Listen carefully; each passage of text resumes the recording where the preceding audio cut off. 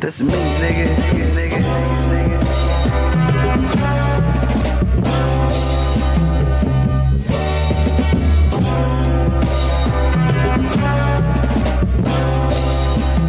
Let's get it. You are now rocking with the Supercalifragilisticexpialidocious, your favorite podcaster's favorite podcast, featuring on the verge artists, established influencers, and people from all walks of life doing dope shit. With your host, Emiliano Style. You are now listening to the groove sounds of the best interviewer in downtown Los Angeles. The best.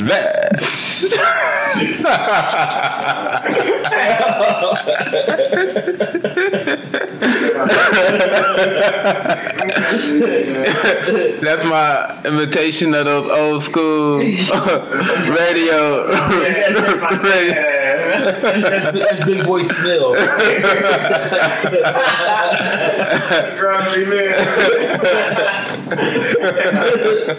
Yo, you Dottie Simpsons cut.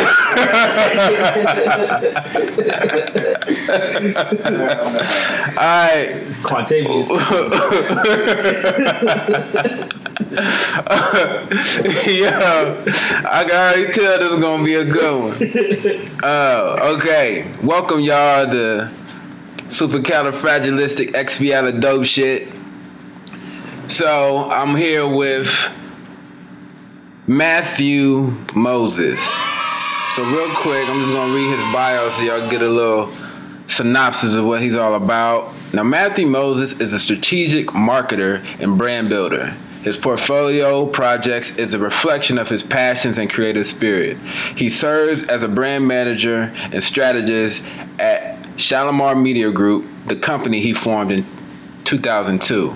Much of his work is focused on brand management and brand licensing. Matthew's work has been featured in Vice, Complex Magazine, Billboard Magazine, MTV Iggy, Urban Outfitters, and Creative Loafing Atlanta. Next, Matthew Moses, y'all. So, thank you for doing the podcast, brother. Thank you for having me. Yeah. I'm glad to finally make it. Yeah, man, we in here. Thanks for the gift again. Oh yeah, a little juice. You know, Matthew be on that player shit.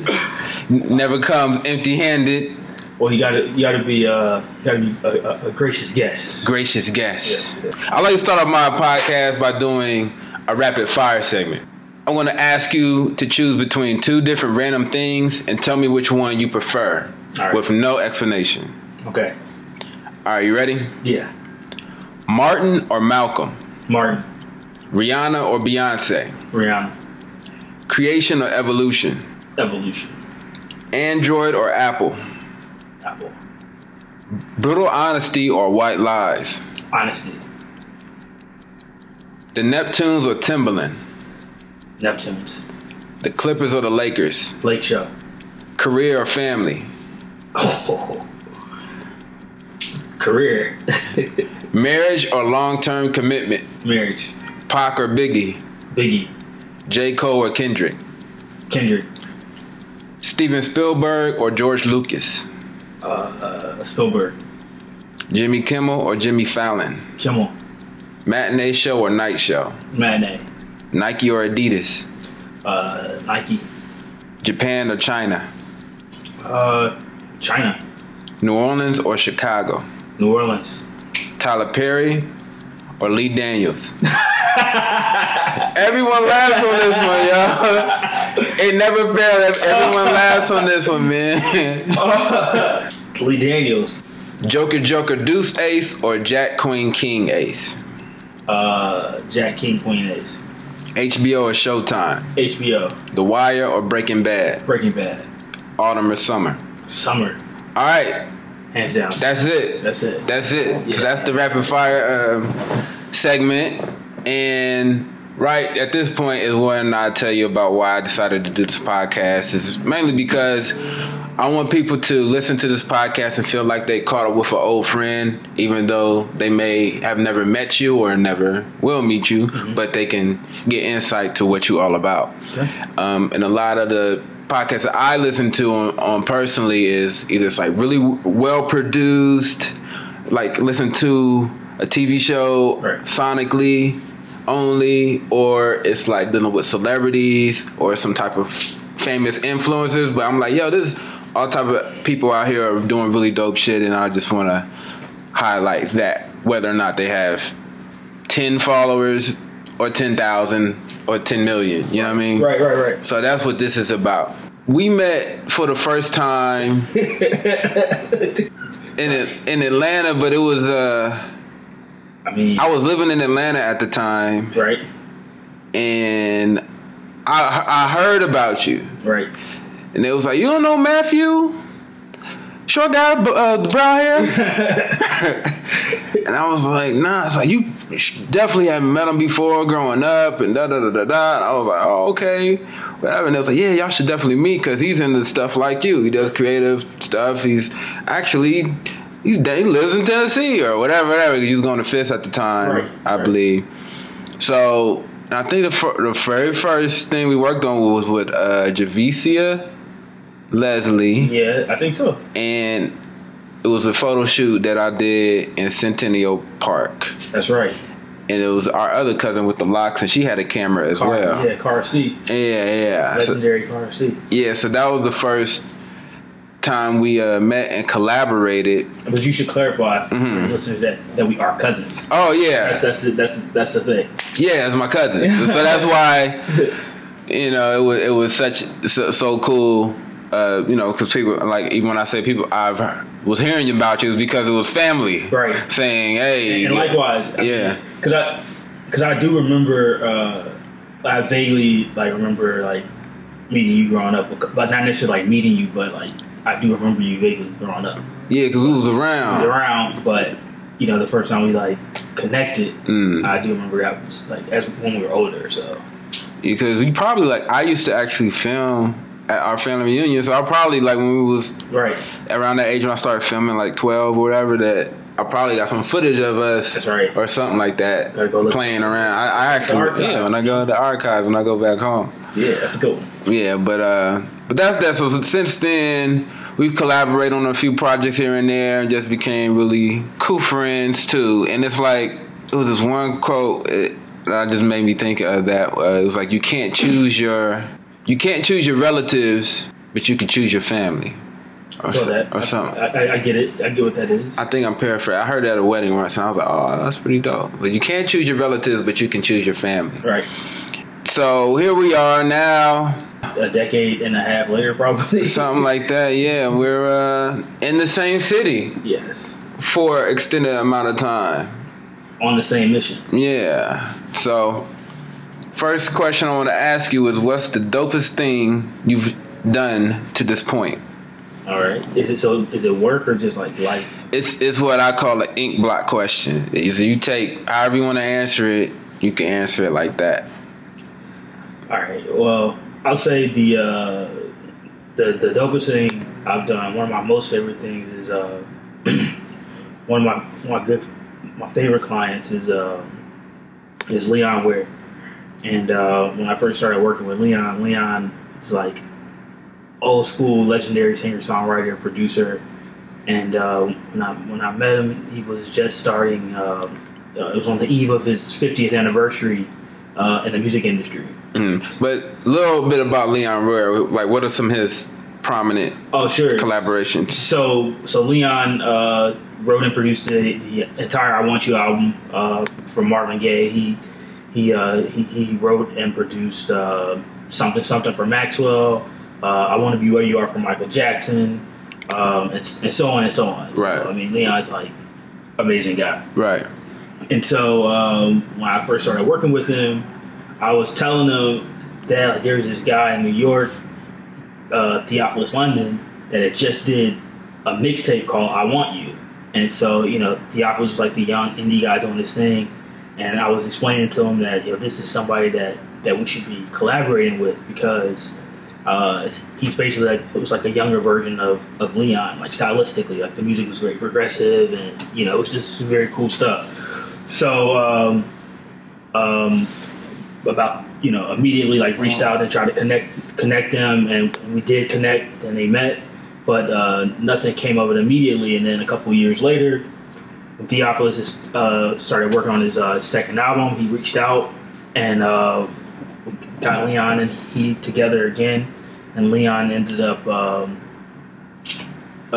producing and writing like maybe 5 or 6 songs on the Vibes album, and was the executive producer of the Vibes album for Theophilus. And so, you know, it was a great album, and like Leon's influence is felt throughout the project, and but it's very much a Theophilus project as well. So I mean, I thought that was really cool because it was a way to connect the new and the old to make something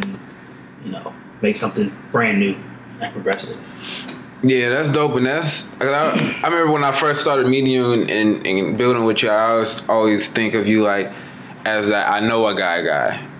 Like, you were the guy that if someone was like, do you know any this, that, and the third, right, you'd be like, oh, Matthew, I know a guy, his name is Matthew. Right. So that's why I considered you as like, I know a guy, and you were like a connector, and you're always connecting. I was dating a young lady. I was dating a young lady, and I remember we was all chilling at your crib, and she came over there, and you were asking her questions about what she did and what she's interested in or whatever, and she was standing up, and then you was like, nah, you can go ahead and sit down. And then she was like, nah, I'm going to stay standing.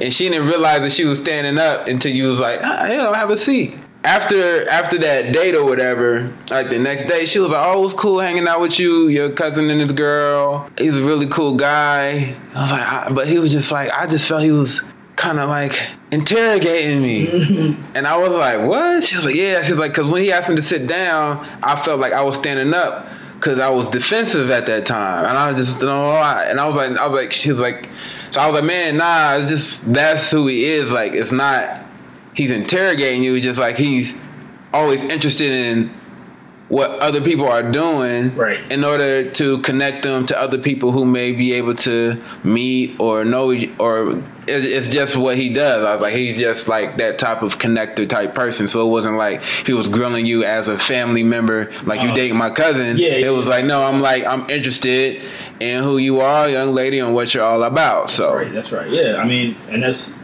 for me, that's what it's about. It's like I've always been the type of person that like very inquisitive, but at the same time, I'm not like, I'm outgoing, but I'm not necessarily willing to put myself out there, all the time. And so the way that I've been able to get opportunities just from like friends or family, just people knowing what I'm interested in and knowing what I do, and then them connecting the dots for me, well, you should meet this person. Mm-hmm. And so I guess that's like an instinctive thing. I just like connecting people and hoping that something good comes out of it. I'm always like looking to help, basically. It's just what it boils down to.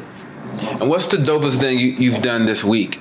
Oh, the dopest thing I've done this week, besides this podcast? Yeah, I was gonna say that's tough. This is a dope podcast.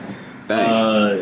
Dopest thing I've done this week is I made these cool Letterman jackets for my homegirl. She's a stylist, and she has these clients that want to make these dope Letterman jackets. So I made these cool Letterman jackets for her, and I got them right before I came here. Oh, are those the red ones? Is that the same client? It's the same client, but it's a different one. It was fly though, because I was able to kind of do some experimenting with some things I've been wanting to do, where like I like change the buttons and like just like a lot of different. It's all African American flag colors, but it's not overt. So it's like the jacket is black, but then the buttons are green, and then the stripes are the stripes on the base are red. So it just looks like a dope jacket, but it's African American flag thing. Very, very fly. Oh, that's nice. I got to check that out. Yeah. So I'll show you a pic. Who is a person that you look up to who does dope shit? Do you have a mentor? I do have a mentor. Ironically, it's I would say that it's my man Leon's wife, Carol Ware, is a big influence. Has had a big impact on me. So she is she's a music publisher by trade. She's retired now, but she still work for for Universal Music, and then but she started Motown Productions. So Motown had the record company, but then they also had their publishing company, Joe Bett, which owns the catalog for like all the classic Motown records that we know and love. But then they had the production company.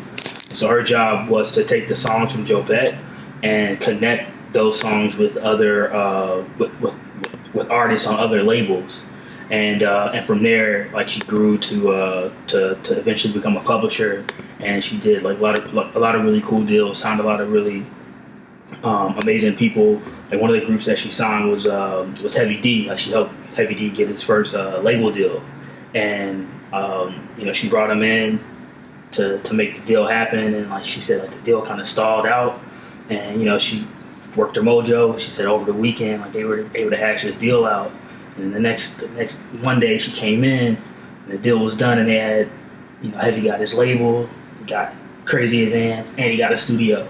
Oh, dope. And was able to like go on and do all the amazing things he did. But then she also signed 25 years ago the production duo that discovered Rihanna. So like the idea of being able to work with Leon as a client, and learning a lot from him, but also being able to learn from his wife as a business person it's been really great.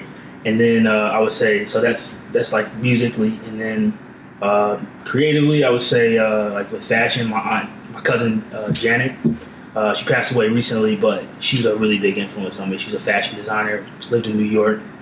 I don't know if you ever met her. You probably did meet her because she was there. You guys were there at the same time, right? Yeah, but I remember used to come. I didn't know she passed on. Yeah. But I know you used to come to New York and used to stay with her. You should stay with her. Yeah. Yeah. So, and she was an amazing lady. Like, she went to Parsons, and like very fly. She's a technical designer. Okay. And she started out when she was a kid making patterns out of newspapers, and then that evolved into her actually like becoming a designer. And she worked for Spiegel, and then worked for Limited Brands, and then she launched a Tommy Girl for Tommy Hilfiger, then went over to Polo Jeans and did her thing. And I mean, she's an amazing lady. And so early on when I would go to New York and visit her, she would take my mom and I on tours of the Tommy office. And one of the because they moved a couple of times, like during these visits, so we would go and see her and like go get her for lunch, and then she would give us a tour of the new office. Okay. And so on one of the trips, we were going through all the different departments, and we like come down a flight of stairs to go to like another department, and they had a Tommy Hilfiger surfboard. And so I asked her and said, "What's up with that? Like, you guys are making surfboards now?" And she says, "Well, no, that's someone just licensed that, and they just put it on a surfboard, and they're probably selling it somewhere." And that was super intriguing to me. The idea that Tommy had this brand that was this iconic American brand based around denim and and basics, and someone else wanted to use his logo and his branding and put it on the surfboard. So something that's like related to Americana, but he's not even making it, but somebody else is gonna like take it and he's gonna get paid on it. That was just very intriguing to me, and the idea stuck with me, and so eventually it led to it developed into what I'm doing now, which is brand management and licensing. So like the idea came from that moment. Dope. Now, so can you give us a brief synopsis of each one of your arms real quick? You got Shalimar Media Group, which is basically what? It's a holding company basically. Okay. And so with Shalimar, I do brand management and brand licensing. And so my current roster is Leon Ware and EPMD, and then I have Apparel by SMG, which is we do design, apparel design, and production, and we do a lot of corporate stuff. So the clients are Google, Uber, and eBay are the big clients. And I have other clients like smaller accounts, but those are the big accounts. And then in the last couple of years, I've always had an interest in working with independent artists, and so in the last couple of years, I've started to develop that a little bit more, and so I have a division for that, which is Rare Dope International, and so like, that's it, that's everything. So of course I do Mansfield, but that's like a passion project. But in terms of the day to day, it's those. Don't gloss over Mansfield. Mansfield Outpost is what? Your passion project, but what does that entail? It's a lifestyle. It's a lifestyle brand. So it's resort wear for players, basically. Got it. And so the idea is that there's never been a resort wear collection designed specifically with men of color in mind. And for the most part, when we go on vacation, we have to pull pieces from lots of different collections. Like you might get your swim trunks from Ralph. You might get your t-shirts from Nike or whoever, and then you get all these things from other people. And so it's not like the things that you're getting are really designed with you in mind. Like, not to say they're creating products to not serve you, but it's just not designed with you in mind. Right. And so I wanted. It's like y'all can wear it too. Yeah, exactly. I mean, and people always talk about like Ralph is this big aspirational line, which is the complete concept of the brand. I mean, even when Ralph launched the company, his whole thing was he launched it because he didn't see suits that on the shelf, that he didn't see the same suits on the shelf that Cary Grant wore, in the golden age of Hollywood. So even for him, it was aspirational. Yeah. So, but my thing is that, black men, we come from, all different walks of life. So you can't just give us something that's going to be completely generic.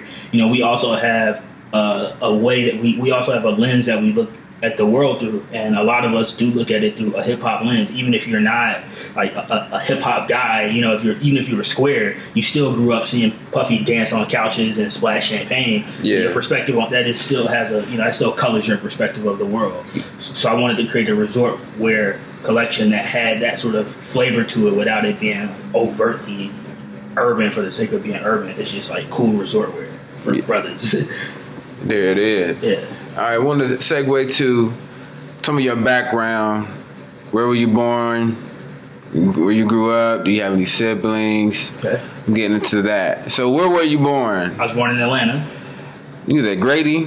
Southwest. Oh, okay. I'm sorry, South Fulton Hospital. Okay. Yeah. And you also grew up in Atlanta, right? Yeah, grew up in Atlanta. I lived in Delaware for a couple years too, but like for the most part, I grew up in Atlanta. And went to Hampton University. And what high school you went to? Mays High. What's up, Raiders? What's good? And you played an instrument, right? In the marching band, for sure. Yeah. And for those that know, you was playing the piccolo, right? I was not playing piccolo. I was playing the baritone horn. Yeah. Right. So I was right in the front, right behind the majorettes. So you know how to read music and all that? Absolutely. Okay, that's really cool. Yeah. So went to the Mays. You was a band nerd. Well, then you went if you're from the South. I always have to qualify this for people. If people try to play you out, if you were in the band, and if you're from the South, particularly from Atlanta, everybody knows that like the band cats were like that was a cool club. Right. So, cause I remember the first time that I was actually allowed to like hang out in Atlanta when I was old enough, like an early teenager, maybe adolescent or something. Right. And it was like, y'all want to go to the Battle of the Bands? Right, it's a thing. And I was like, the Battle of the Bands? And up to that point, like, I mean, I've seen some bands. I'm like, okay, that's cool. Right. You know what I mean? But I wasn't like, oh, yeah. So we went, and I remember we went, and what stood out to me was, first of all, we was in the South, and they said prayer before the game? Yeah, before the Battle of the Bands. And then I remember, and this is early 90s, so they was like, get crunk, get crunk, get crunk, get crunk, get crunk. Right. And they were saying crunk, and crunk was like a verb and a noun. And it was like, I was like, what is this talk? And then I would go back home and be like, yo, he's saying crunk in the South, and they say this, that, and they were like, man, what the fuck? So, anyways, that's cool because like a lot of people don't know, like even like me, like going to HBCUs, right? A lot of people leave after halftime. That's right.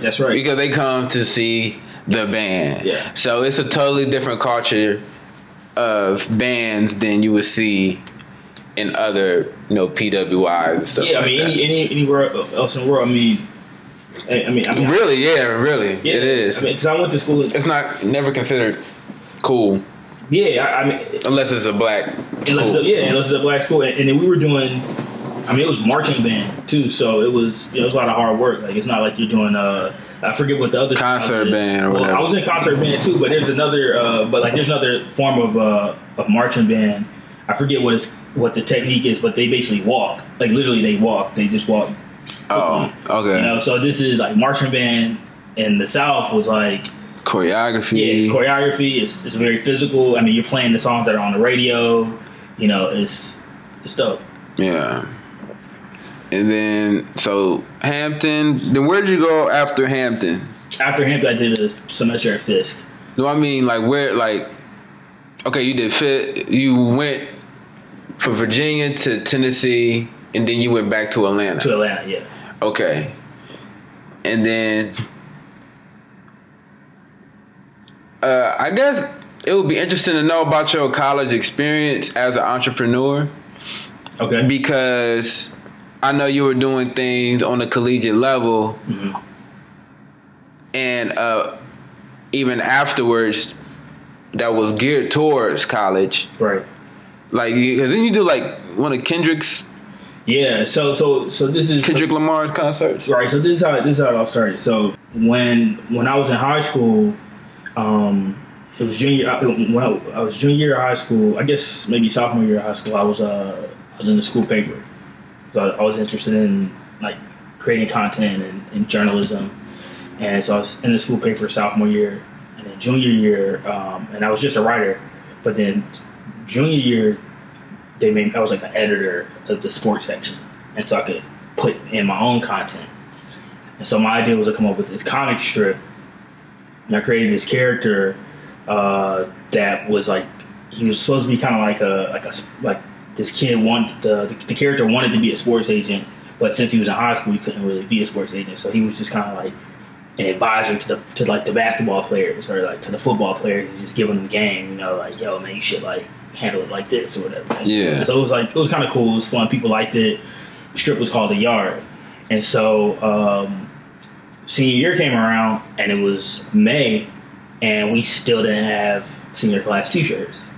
So the school asked me to design the T-shirts, and I just put my character in there from the comic strip. So who illustrated the comics? Oh, so I had my man Kwame Thomas, who's amazing. He's an amazing cartoonist. He actually does creative for TBS now. He's gone on to do amazing work. So I was the writer. I came up with the concept. I wrote it, and then Kwame would illustrate it. Got it. And so we did the comic strip, and then we put it on the T-shirts, sold them, made some bread real quick for me and my man. Mm-hmm. And then when I went to college, they had a radio station in Hampton, and so I pitched the idea of doing a radio show, a talk show, and I called that The Yard as well. So that was my first time creating a media property, and then extending the brand by doing a T-shirt, which is merch, selling it, mm-hmm. and then creating another brand extension by doing a radio show.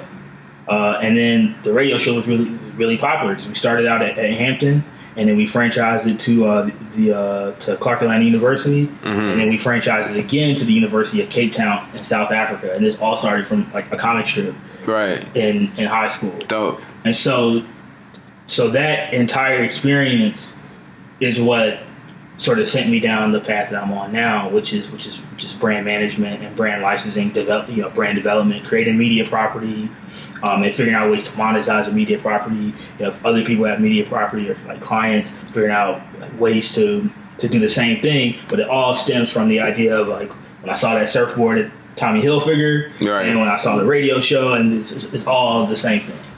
Yeah, because it's always interesting because a lot of times people say how did you get into? It's not always streamlined or easy. It's like, nah, this is something that I've been cultivating for years and years and years, and got to the point of now where my business acumen or my skill set are at the point where you're like, how did you get into this? Right. And right. yeah, so that's really cool. All right, so you did the yard, and then you did College Stock. Right. So College Stock happened because the idea of the yard was that it was pop culture for college students, and so this was 2004, 2003, 2004, and we had an hour long segment on the show, and my idea was to talk about whatever was happening in the world, but then so we had sort of like a newsy sort of an angle to it. So we have like whatever the topic was, it might be whatever is happening in the news, but then we would soften the blow with having like a cool musician on or a child actor. We had Tatiana Ali on the show one time. We had, Janelle Monáe when she was still performing at Clark. Yeah, doing her college tour. Yeah, I mean, a lot of, like, we had Kateem Hardison, but then we had like the original Aunt Viv, which is Janet Hubert. Right. So a lot of really, really cool people on the show, and so that gave me the idea of creating an experience where people could come to where people could come and experience like a lot of these new artists that we were finding. Like I had the cool kids on the show, Kid Cudi before he became Kid Cudi. So I wanted to sort of showcase these artists, and so from that is how the idea of College Stock was born. So he was like Kid Cudi. Well, so that's the same with Kendrick Lamar. Yeah, so Kid Cudi. So it took a while to get it off the ground. So me and my boy JP was like trying to figure out how we gonna do this College Stock thing, and so we went down the road of trying to get sponsors and trying to get investors, that whole nine. And eventually, what happened was Eventually, what happened is I started doing concerts with some other friends. And then after that, I just started packaging shows, and so I would like get the artist, package them, and then sell it to the school. So like the budget would be, the talent budget might be $5,000, and then I would go and tell the school like I can bring these 3 artists to your school, and it's only gonna cost you $15,000. So it's like I'm gonna keep the 10, pay the, Yeah. So and so that eventually led to doing the first one of Kendrick's first ever shows in Atlanta. We did Drake's first ever show in Atlanta. We did the Goody Mob reunion, all through this same run. We did Devin the Dude, we did Big Sean before he was like huge, Currency. We had a really, really cool run. So it was awesome. Man, that's dope. Yeah. So would you say that Tommy Hilfiger surfboard moment, that was your tipping point that made you realize you wanted to get into everything? But you kind of said that already, right? Yeah, I mean, I would say that I wouldn't say that it was a thing that made me. The radio show was the tipping point, but the Tommy Hilfiger was like the spark. The spark. Yeah. So when you're working with brand licensing and brand management and all these things, what about it do you love about it? What does it make you? What does it fulfill? I like the idea of. I mean, it goes back to your point about like connecting and helping people. Mm-hmm. I really like the idea of helping creatives, giving creatives a platform to extend their creative abilities. It's like always first and foremost for me. But secondly, I like the idea of extending the life of someone's career and being able to take it into a different direction. And I mean the same thing applies for just general intellectual property. So even if it's not a person, even if it's Crowns and Styles, for instance, it's like taking it from like this is a great idea that works on Instagram and works on YouTube, but imagine how many more people it would impact if we were to just take it to a larger platform. It's not, sometimes it's not about a check. Sometimes it's really just about like making sure that we can create something that's gonna truly impact people. So that's the thing that I really like about it. I do tend to work with legacy artists, and but I'm not, I do tend to work with legacy artists, and the reason that I do that is because a lot of times these people to the public, it seems like they've gone dormant, but true creatives never stop creating. They're always working, and so for sometimes for them they might not feel like people have forgotten about them, but it's like they still want to share the things that they're doing, but the world may have moved on, but it doesn't mean that they're any less dope. Right.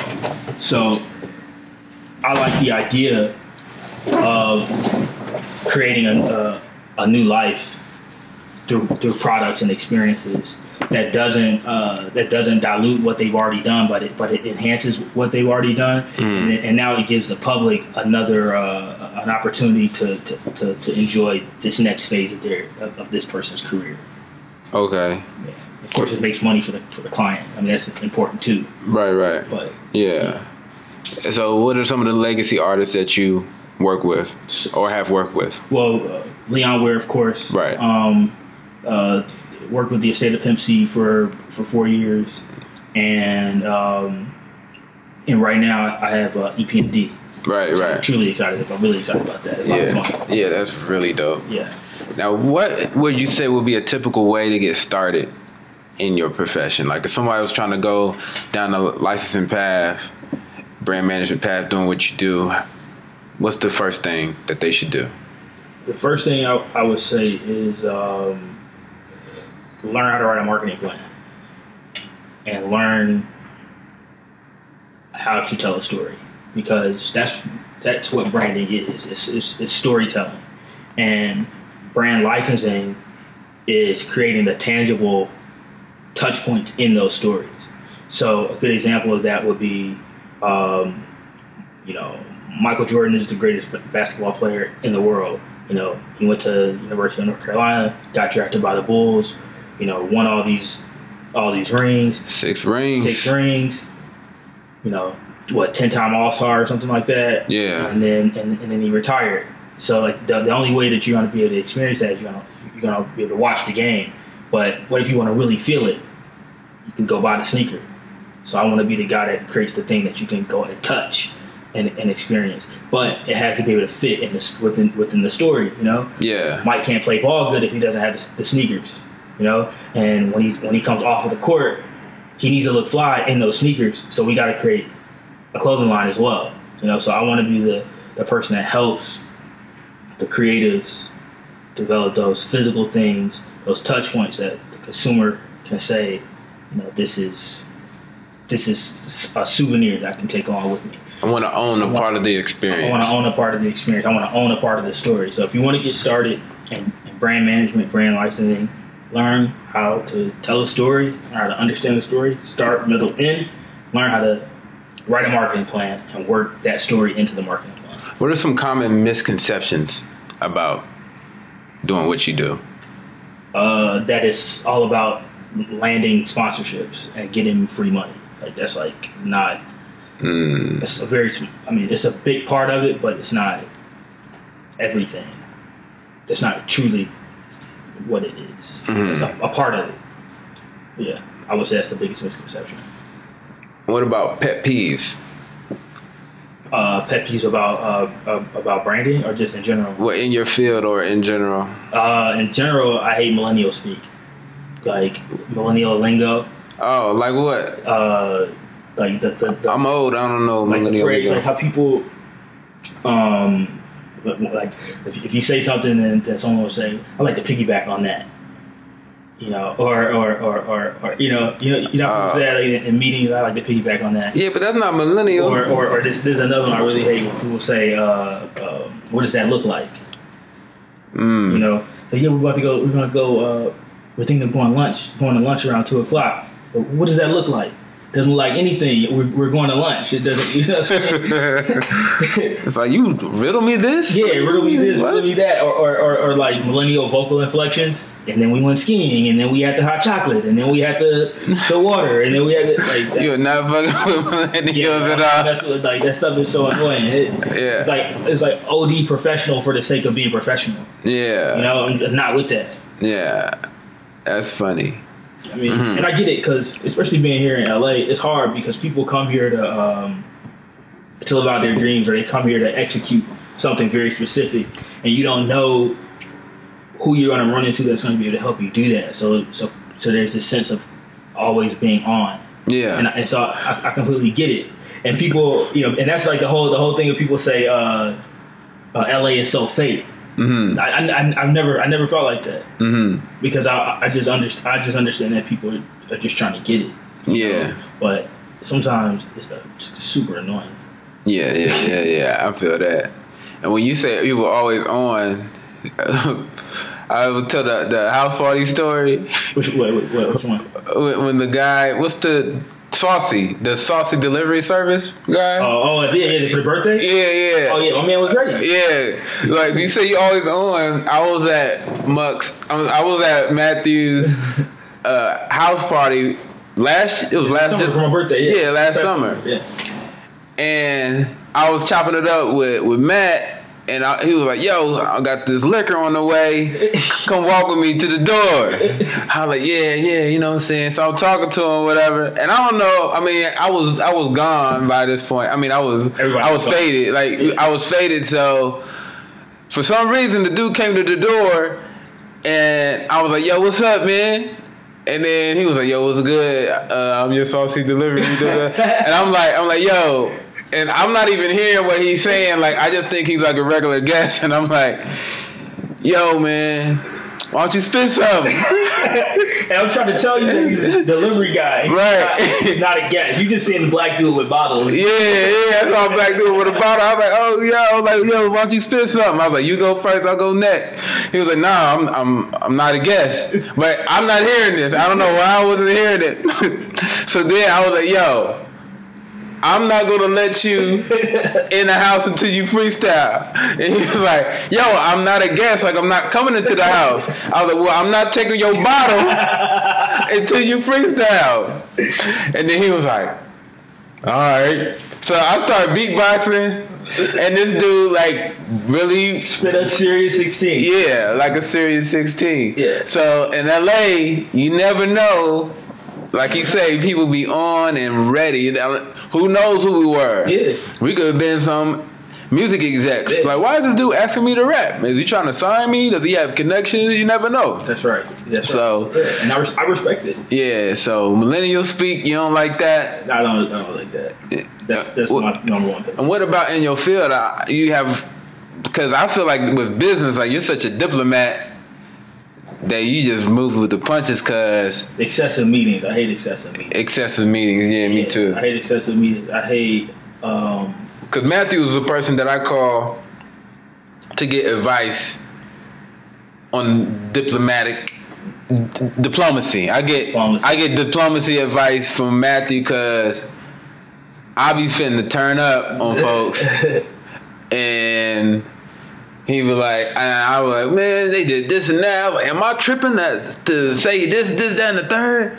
Like, nah, what you should do, you gotta hit them with that razzle dazzle. You just gotta, just say what they say after this, and you gotta do what you gotta do, cause in the end, it's about your time, and it's about your, he was able to talk me off the ledge. So excessive meetings. Excessive meetings. Yeah. You trying to be diplomatic right now? But you might do an email exchange with a group of people, and the email might be, 100 emails, and then they come back 3 months later and they respond to you on that same thread about something completely different.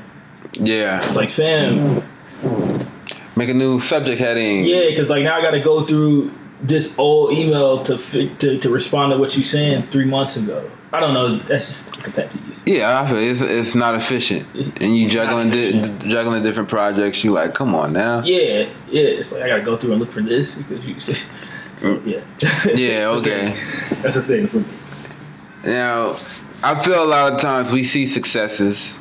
We usually share our good times. We curate our Instagrams, but I wanted to get some insight from you about some of your failure or how do people fail in your profession and common mistakes and how to avoid those. Definitely. And that's a good question. So 2 examples. One was in high school, my buddy JP and I were throwing parties. I don't know of any entrepreneur that came out of Atlanta who didn't either do music or throw parties. So we You threw both. parties. Y'all you did both, yeah. But I mean, we threw parties, we did music, whatever. Yeah, playing the piccolos. Yeah, just whatever. Flute, clarinet, I was just playing the bells. But so we did this. So we did these series of parties, and the first 2 parties went really well. Okay. The first one was super successful. The second one was like really, was really successful, and the third one. We were the third one was a complete failure, and here's why. I had this philosophy back then that if you're going to do a party, you should promote it all week. Promote it Monday through Friday, and then do the party on a Friday night because people have been seeing the flyers all week. They've been hearing you talk about it all week. Yeah. And so they're gonna go home, they're gonna get fresh, and they're gonna come to the party. So we planned this third event, and when we started talking about the party on Monday, everyone was saying, "No, you should do it on Saturday because somebody was coming into town for a concert. Everybody's going to be there, so no one's going to come to your party. You should do it on Saturday." So we're thinking, "Dang, okay, maybe that's the case." So we moved the party to Saturday, and like 3 people showed up. And what that taught me was to listen to my gut because. These were high school kids. Like they weren't going to be able to get into the club anyway. And they were like on their thing, thinking they was going to be able to get into the club. But if I had just done the party on Friday night, they wouldn't have not been able to get into the club, and they would have came to my party. Oh yeah. So I did it on a Saturday, and people had already forgotten about the party. Right, so I lost. So that taught me to listen to my gut. He said 3 people. Yeah, it was bad. We were like. Took a loss, Yeah. But again, listen to your instincts. You got a plan. Stick to the plan. Let the play develop. That's what that taught me. The second one was Pimp C. I had working with the estate of Pimp C. I had a few things come up, and what was great about working with that project was I set out to do a couple of like very very key things for the estate. And I was able to accomplish everything I set out to do. But within that process, I realized that there were the estate wanted to take a direction with the project that I felt would have done more to harm his legacy than to celebrate it. Yeah. And I stepped in and like intervene on behalf of the client, in an effort to protect the client from themselves, and that did not go well. And what that taught me was when you're dealing with people and you're managing their assets, it's even though you have the best intentions, if they want to drive it into the ground. If they want to drive it into the ground, or if they want to take it to the mountaintop, it's on them to do that. It's their responsibility. It's theirs to do that with. My job is to just, be an objective voice, provide a strategy, and if they take that advice, then great. But if they don't, it's on them. It's theirs to do what they want with it. So it taught me restraint. So, following your gut is important, but restraint is also very, very important. Those some dope gems right there, bro. Do you have a mission statement? Or? The closest thing I have to a mission statement is I represent the hybrids. I like the in-betweens. I always represent the in-betweens because I'm a hybrid. I'm an in-between. I'm not completely from the suburbs, but I'm not completely from the inner city. I'm into music. I'm also into fashion, but I'm also very interested in intellectual property. They're both the same thing, but it can be executed in a different way. And all the people that I've worked with have also been hybrids. My man Nesby Phipps in New Orleans, he's Bo Jackson. He's a rapper. He's a producer. He's a painter. Leon, he's a singer, songwriter, producer. EPMD. Paris is the businessman. Eric is the MC and the dope producer. Pimp, dope producer, dope MC, dope gospel singer. So there has to be someone that represents the in-betweens, and the in-betweens have to, the hybrids oftentimes have the most impact. So you have to have, there has to be someone there that's like a conduit to help bring them to the forefront. And that's my mission, is to be the person that helps the hybrids, helps the in-betweens come to the forefront. What are some of your sources of motivation and inspiration? I like reading biographies. What's the latest one you've read? Right now I'm reading J. Paul Getty, How to Be Rich. And Okay. It's cool. It's like articles that he wrote for Playboy magazine, and it's really cool. Is that this book that the movie was based off of? I don't know. I haven't seen the movie, so I don't know if it's based on it, but I'm sure it probably is. All the money in the world. Yeah. Yeah. So I'm reading that right now. We have come to the portion of the show where I do a game. It's called Name That Tune. Okay, cool. Let's do it. So I'm just going to play a track, and I want to see if you could guess the artist and the title of the song. Cool. I'm going to play you a few tracks. You ready? Yep. All right, hold up. You got a playlist, or you just going straight off the dome? No, I chose some tracks for you. You trying to stomp me? You know, when this first started, I was stumping people because I was just playing one. Okay. But now I'm going to play at least three. All right, let's go. Yeah. Let's go. The guy, David Ashley, he got all three correct. He didn't get all the title, but he did the best ever. Okay. So, let's see how you do. So I got title and the artist, or what? Yeah, title and artist. Okay. But if you say one or the other, You'll give it to me? Yeah, you can. All right, I can live. Yeah, you can live. All right.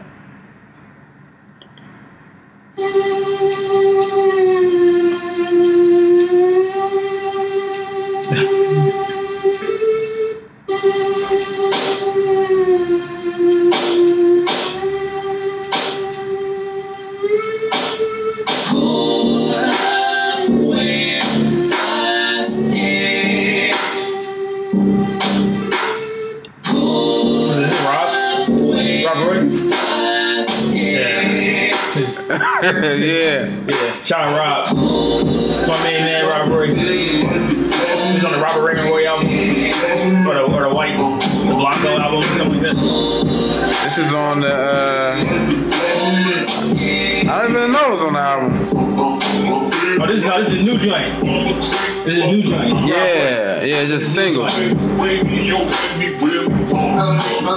out Rob. Yeah. Rob's my man. So you got that one right. Yeah, you know Rob is my man. We used to work together. Right, because I was at the listening party. Yeah. At the Ace. That's right. Yeah. That was like last summer or 2 summers ago or something like that. Yeah, Rob is amazing. Yeah. Rob is flicking. Super talented guy. Rob Roy. Yeah. Check him out, RobRoy.fm. Ready for the next one? Let's go. All right. It's my groove right here. It's my style. It's like the music that plays in my head when I walk. It's like my theme music. I walk along the city streets you used to walk. I think you'll guess the singer. And every step I take recalls how much in love we used to be. Oh, how can I forget you when there is always something out to remind me? I don't know who the singer is. I know this song. Yeah. Something out to remind me. It's not Eartha Kitt. Nah, not Eartha Kitt. But that was a great guess. Yeah, is it Sarah Vaughan? Nah, not Sarah Vaughan either. Velvet Vogue's too good. What year? It's in the same vein though. Of singers who was killing it around this time. This is like 60s? Yeah. Early 60s? Yeah. Damn, who is this? If you tell me, I'm gonna be sick. I probably know the answer. Dionne Warwick. Oh, I would not have guessed that. For real? No, I wouldn't have guessed that. Okay. Yeah, they was like all around that time. That's why. What year is it? What year exactly? I don't know the exact year, bro. What are you playing it on? I'm playing on Tidal.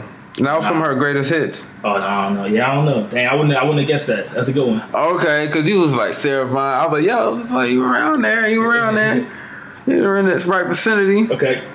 All right.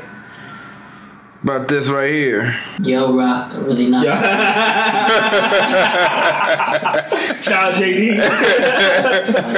JD and Keith Sweat though. Alright. Yo, you being funny. Yeah, that's It's nice to meet you. This song is so hard though. It is. Like, be jamming in the background. Shout out to Mike Randy. Mike Randy's Keith Sweat. Yo. and I just love when the kick come in. Yeah, it's brutal. It's like the champagne flow. Yeah. This is like vacation right now. Yeah. Dang, I got too much sand. I brought all the sand in the kitchen, yo. Alright. So you you 2 for 1. Yeah, that's cool. You 2 for 1, my G. Yeah. That was good. It's good. It's good. Alright. Kick it off with that JD. Yeah, man. Shout out So Def. Yeah, So Def.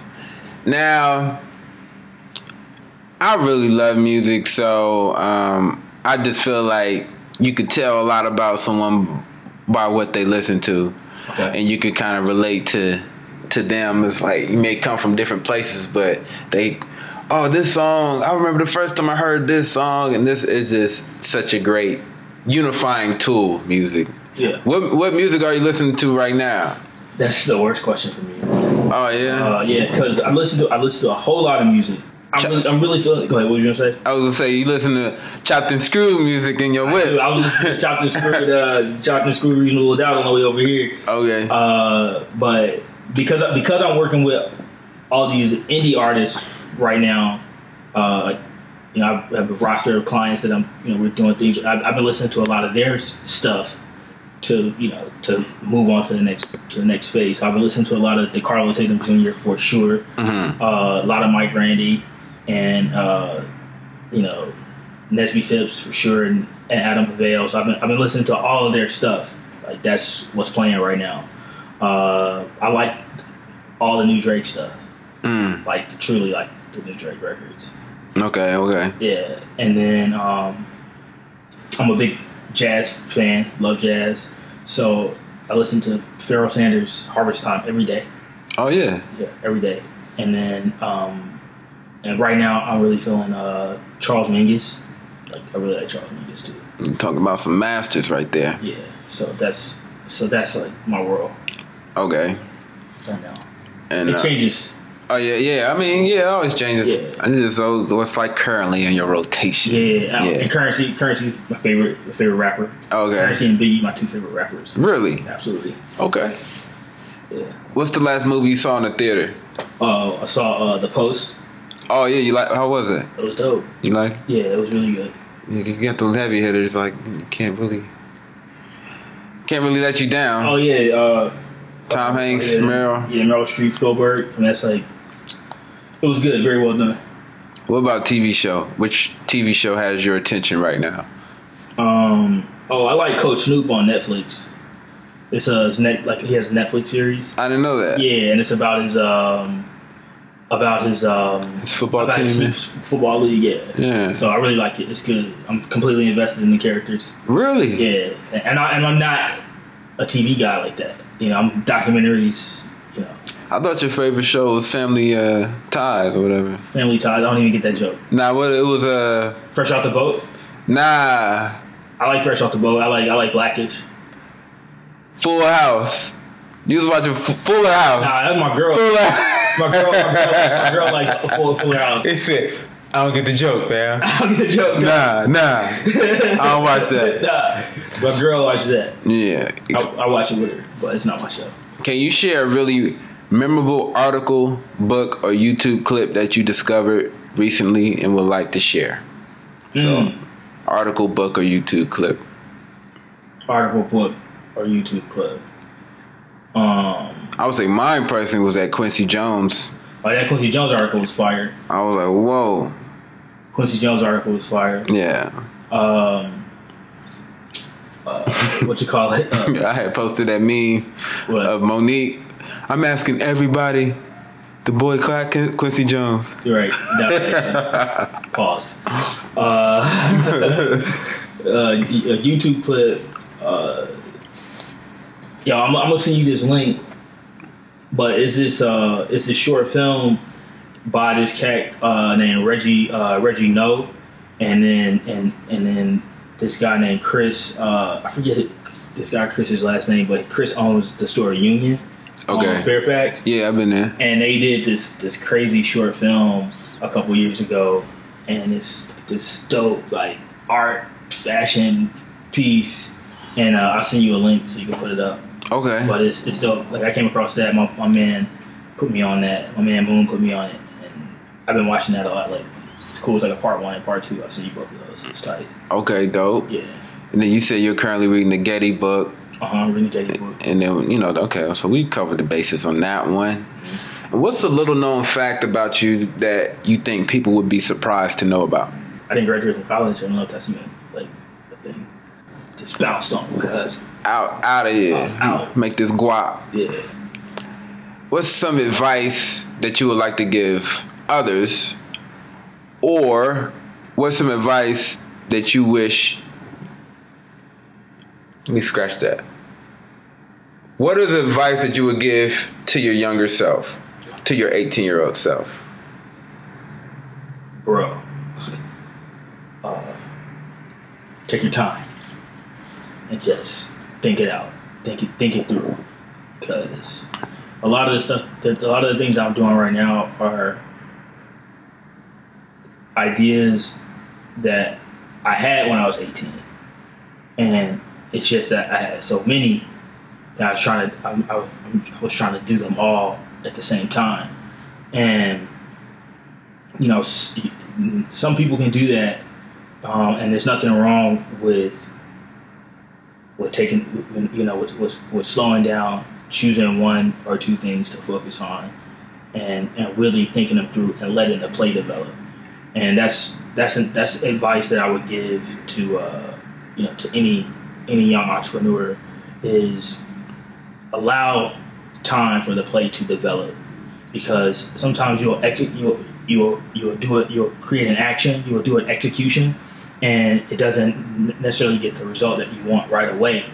And so you immediately create another action, and eventually you do that, and it doesn't, the idea doesn't mature, and then you move on to something else because the idea didn't mature. But the reason it didn't mature was because you didn't let the first thing develop. Like you didn't think it all the way through. Mm-hmm. You might have, and that happens with me a lot. It's like I'll see I'll have an idea, and I can immediately see what the end result will be. But I'm not necessarily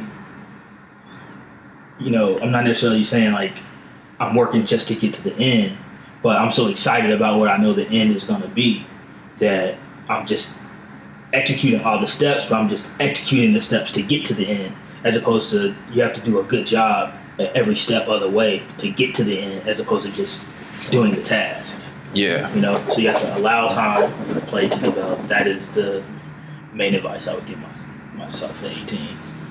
Yeah, some good advice. And then just even by you mentioning that made me think of this experience I had. I was working on this TV show, and we just like doing like a sizzle reel kind of pilot type of thing, but it wasn't a lot of a budget, and it wasn't a lot of time or resources or any of that. So I really needed to take my time to make it happen. Right.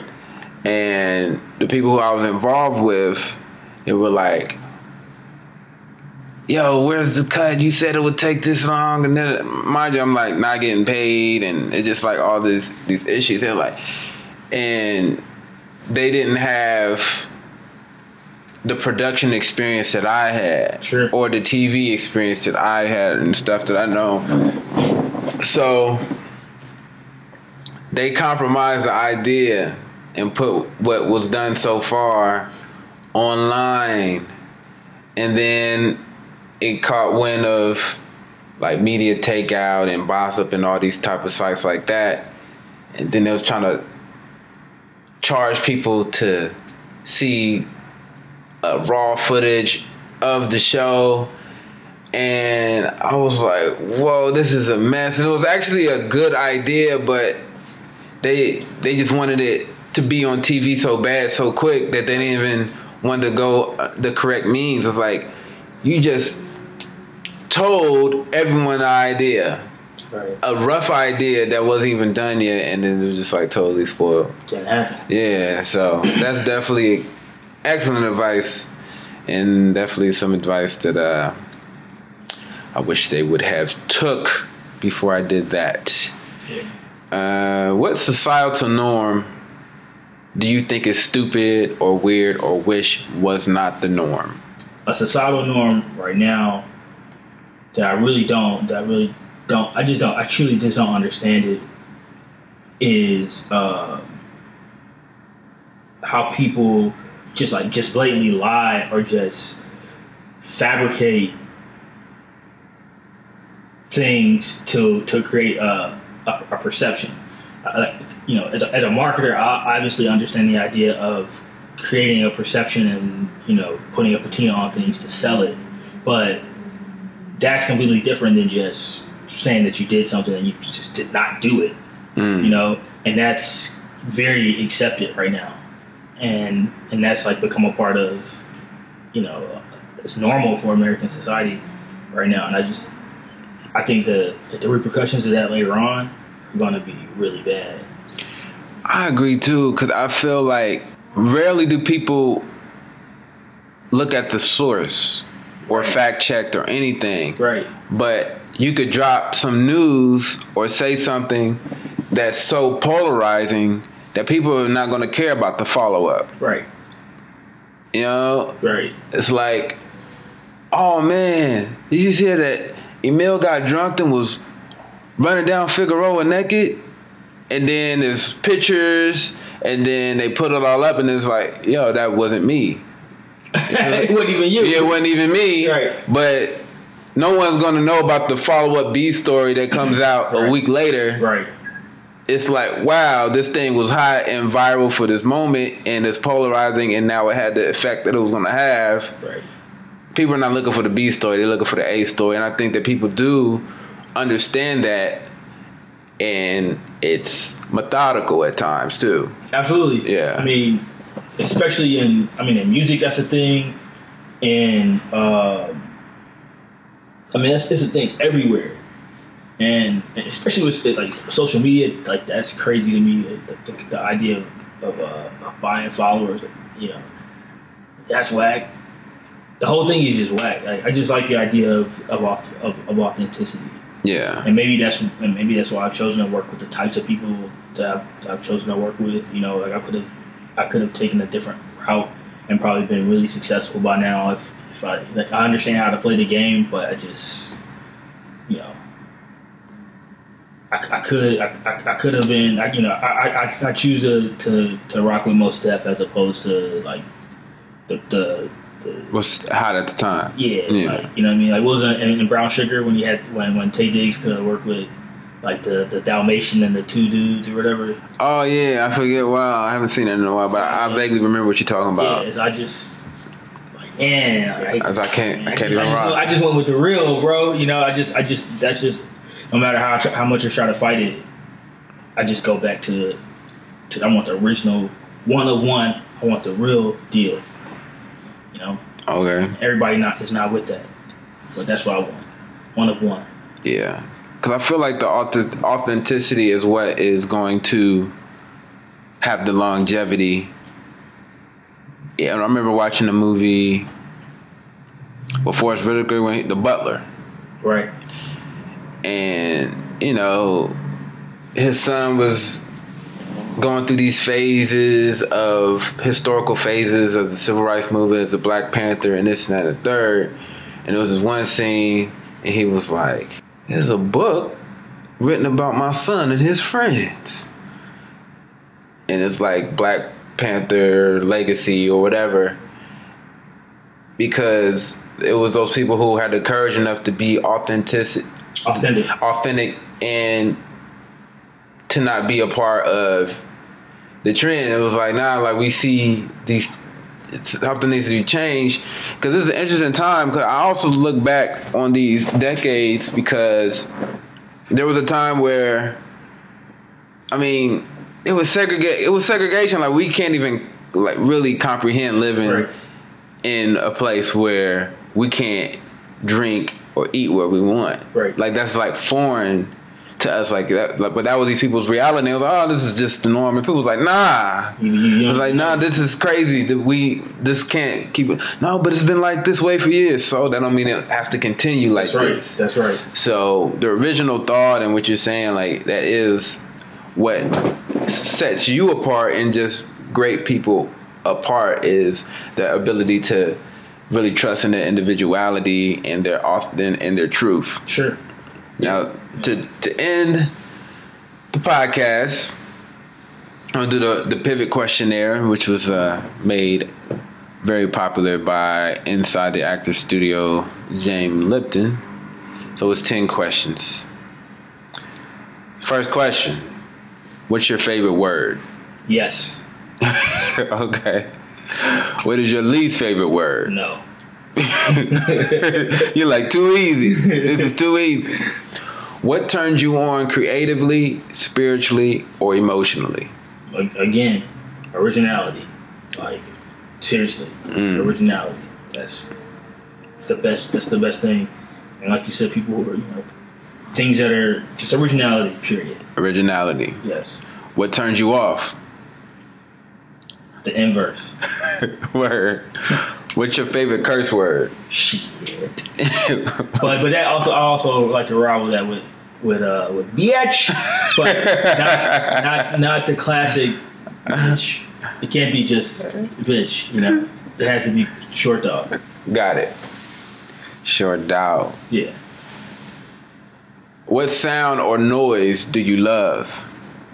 Oh man, I like water. I like to hear kids in the pool, people and people playing in water, like having fun.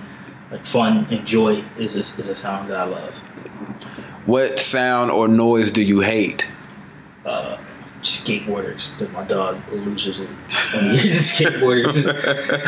What does he do? Yo, He just start barking. Barks. And he has like the deep Yeah. Yeah, like this summer he lost it. His skateboarder was coming by, and he's not a little dog. Yeah, and he went through the window. What? Yeah, and he knocked the screen out window, and it's like half his body is out of the. He's like this, Oh, It's like, fam, yo, Vegas is wild. It's a little hectic over there, B. Yo, Vegas is an interesting dude, man, because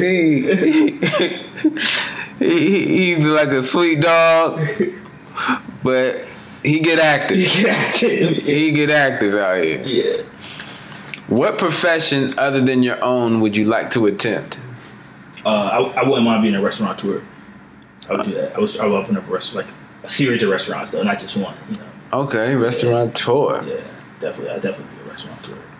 What profession would you definitely not like to do? 9 to 5. It don't matter the field. Just like 9 to 5, period. Yeah. Okay. I mean, what profession would I not want to do? Yeah. Matthew Moses employee. Mm. Like, entrepreneurship is religion for me. That's where you at. That's where I'm at. Last question. If heaven exists, what would you like to hear God say when you arrive at the pearly gates? Peace, God. Yeah, that's good. That's good. So that is, y'all. So we're about to sign off. Before we go, just give us some information about what you're currently working on and what we should look out for in the near future. Sure. You can always see what we're doing as a company at shalimarmedia.com, SHALIMAR media.com. And that sort of gives you a general overview of everything. I'm super excited about DeCarlo Tidham Jr. right now. He's a blues-inspired rapper from Atlanta, Georgia, and he's awesome, super authentic, amazing tone, like by far one of the best rappers I've ever heard, and I'm completely lucky to be working with him. Like, truly believe in him. Really excited about what Mike Randy's put out a really cool EP. we worked on that for a couple of years, and I'm just very happy that it's out. So check that out. Mike Randy, Batteries Not Included. Of course, Adam Paveo is on the way, and All Things Phipps is really important. Right now, Nesby's working on this project called Nova Toisson, which is really cool. It celebrates the 300th anniversary of the city of New Orleans. Oh, dope! And so he's doing a project where he's producing a record that celebrates each genre of music from New Orleans. So there's jazz, there's rap, there's blues, there's tribal, there's gospel. Yeah, that's dope. It's dope. So I was just down Really there. good idea. Yeah, so I was just down there a couple weeks ago. We met with the world famous 79ers gang and their Mardi Gras tribe. Yeah. So these two Indian chiefs came together to form this band called the 79ers gang. And so that's going to be the first record that we do for this project. So I'm super excited about that as well. Wow, that sounds really dope, man. Yeah, so a lot of cool stuff coming. Leon's album, Leon Weird's final album is also coming this year. It's called Rainbow Dew. He completed it before he passed, so it's not something that we pulled together and saying it's his last album. I mean, down to the artwork, he approved everything before he left us, and it's a great album. Anyone that's a fan of Leon is gonna really love this project, and I'm really excited about that as well. Okay, dope, man. Well, again, thanks for coming through, bro. Oh, also EPMD. I'm sorry. Yeah. Also, super excited about EPMD. A lot of rollouts this year. We're celebrating the 30th anniversary of Strictly Business, and February 19th, we're gonna drop the first piece of merch. We did a collaboration with Hanging with the Homies. Okay. Australian-based company. We got these air fresheners coming, and we got some other cool projects coming along throughout the year. But we got the Strictly Business box set coming in July, so I'm really excited about that as well. And that's it. All right, cool, man. Plug. There it is. Plug away, bro. Plug away. So, again, thank y'all for listening to another episode of Supercalifragilisticexpialidocious. Make sure you subscribe on iTunes. Also, just check out superdopeshit.com. You can subscribe there, and you can also just listen to past episodes at your leisure. Pretty cool people on there already. And like I end the podcast every week, only put off until tomorrow what you're willing to die having left undone. That's a quote from Pablo Picasso. And we in here, and we out here. She give me a 10, she give me a 10. Give me a 10, give me a 10. Give me a 10, give me a 10. Give me a 10, give me a 10. Give me a 10, take off your 10. Give me a 10, give me a 10.